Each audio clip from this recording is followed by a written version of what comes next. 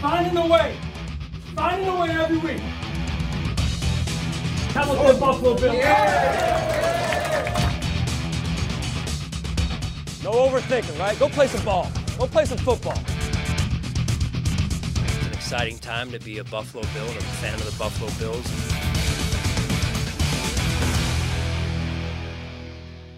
Welcome into Week 14 of the Sean McDermott Show, presented by Connors & Ferris, your workers' comp attorneys. I'm Steve Tasker, and as always, I'm pleased to be joined by Sean McDermott. Coach, thanks for being here with us. Lost a tough one to the Patriots on Monday night in some of the craziest weather we've ever seen in Buffalo, and that's saying something. What was your message to the team after a game like this? Well, my message was everything that we didn't do as to why we got the result we did, Steve, and it was obviously not the result we wanted, and we're capable of doing more as a team, and we had opportunities to win the game at multiple times, and we didn't get it done. So those are things we got to get corrected moving forward. Yeah, and there was a bizarre game. Mac Jones only attempted 3 passes, and I want to know how the Patriots' refusal to even try to throw the football impact your defensive game plan as the game unfolded. Well, we figured that going into the game, quite honestly, with the way that they had played leading up to our game, with their formula, in addition to that, the weather that we know we were going to get. And so we knew that they were going to try and run the ball, including on third downs potentially, especially going into the wind. And I thought our guys, for the most part, did a good job with it if you take the one big run away. That said, you can't have that big 63, 64-yard run because that really hurt us, in particular when they were going against the wind when they didn't have to or didn't want to throw the football. Yeah, your offense also was 1 for 4 in the red zone. Unlike most teams in the NFL, your red zone success has really been tied to your wins and losses this season. What do you think have been the biggest challenges for your offense in the red zone?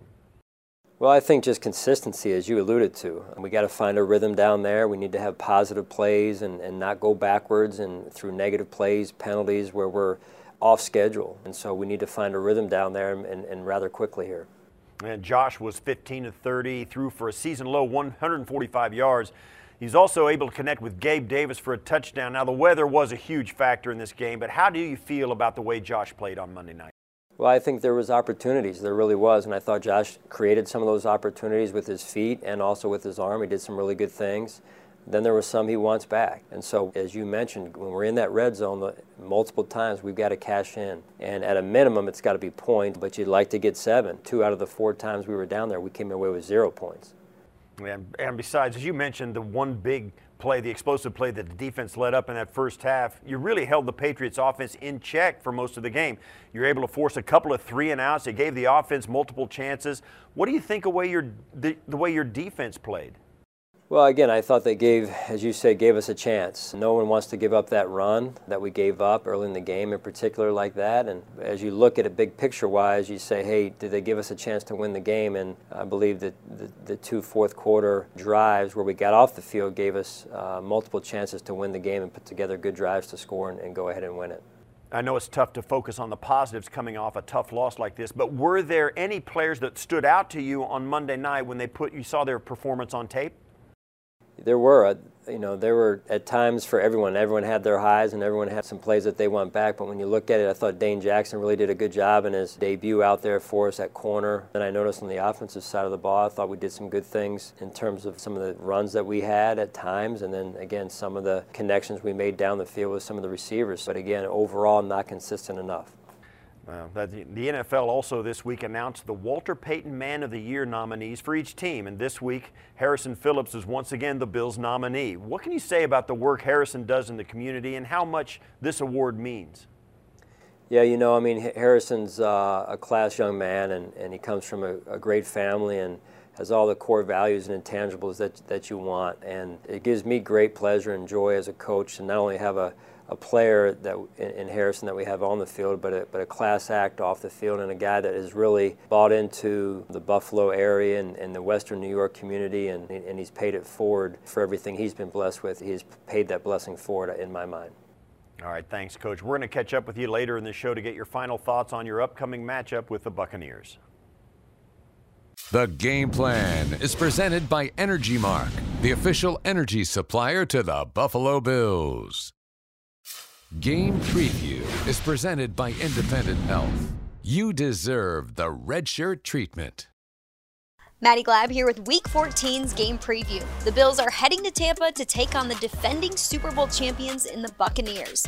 Buffalo will try to spoil Tampa's 3-game win streak and perfect 5-0 record at home this season.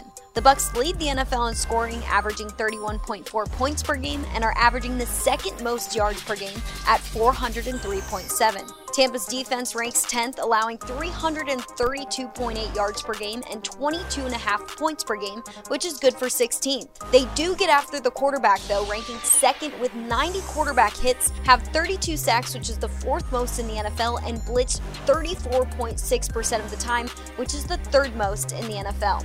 Buffalo still ranks high on offense and defense, tying for 5th, averaging 28 points per game, and 2nd, allowing only 16.3 points per game. Josh Allen has 29 total touchdowns, which is the 3rd most in the NFL. Buffalo still has the best defense in the NFL, allowing just 272.3 total yards per game with 26 takeaways, which ties for 2nd most. The Bucs lead the series against the Bills with 7 wins and 4 losses. The Bills beat the Bucs 30-27 in their last meeting in 2017.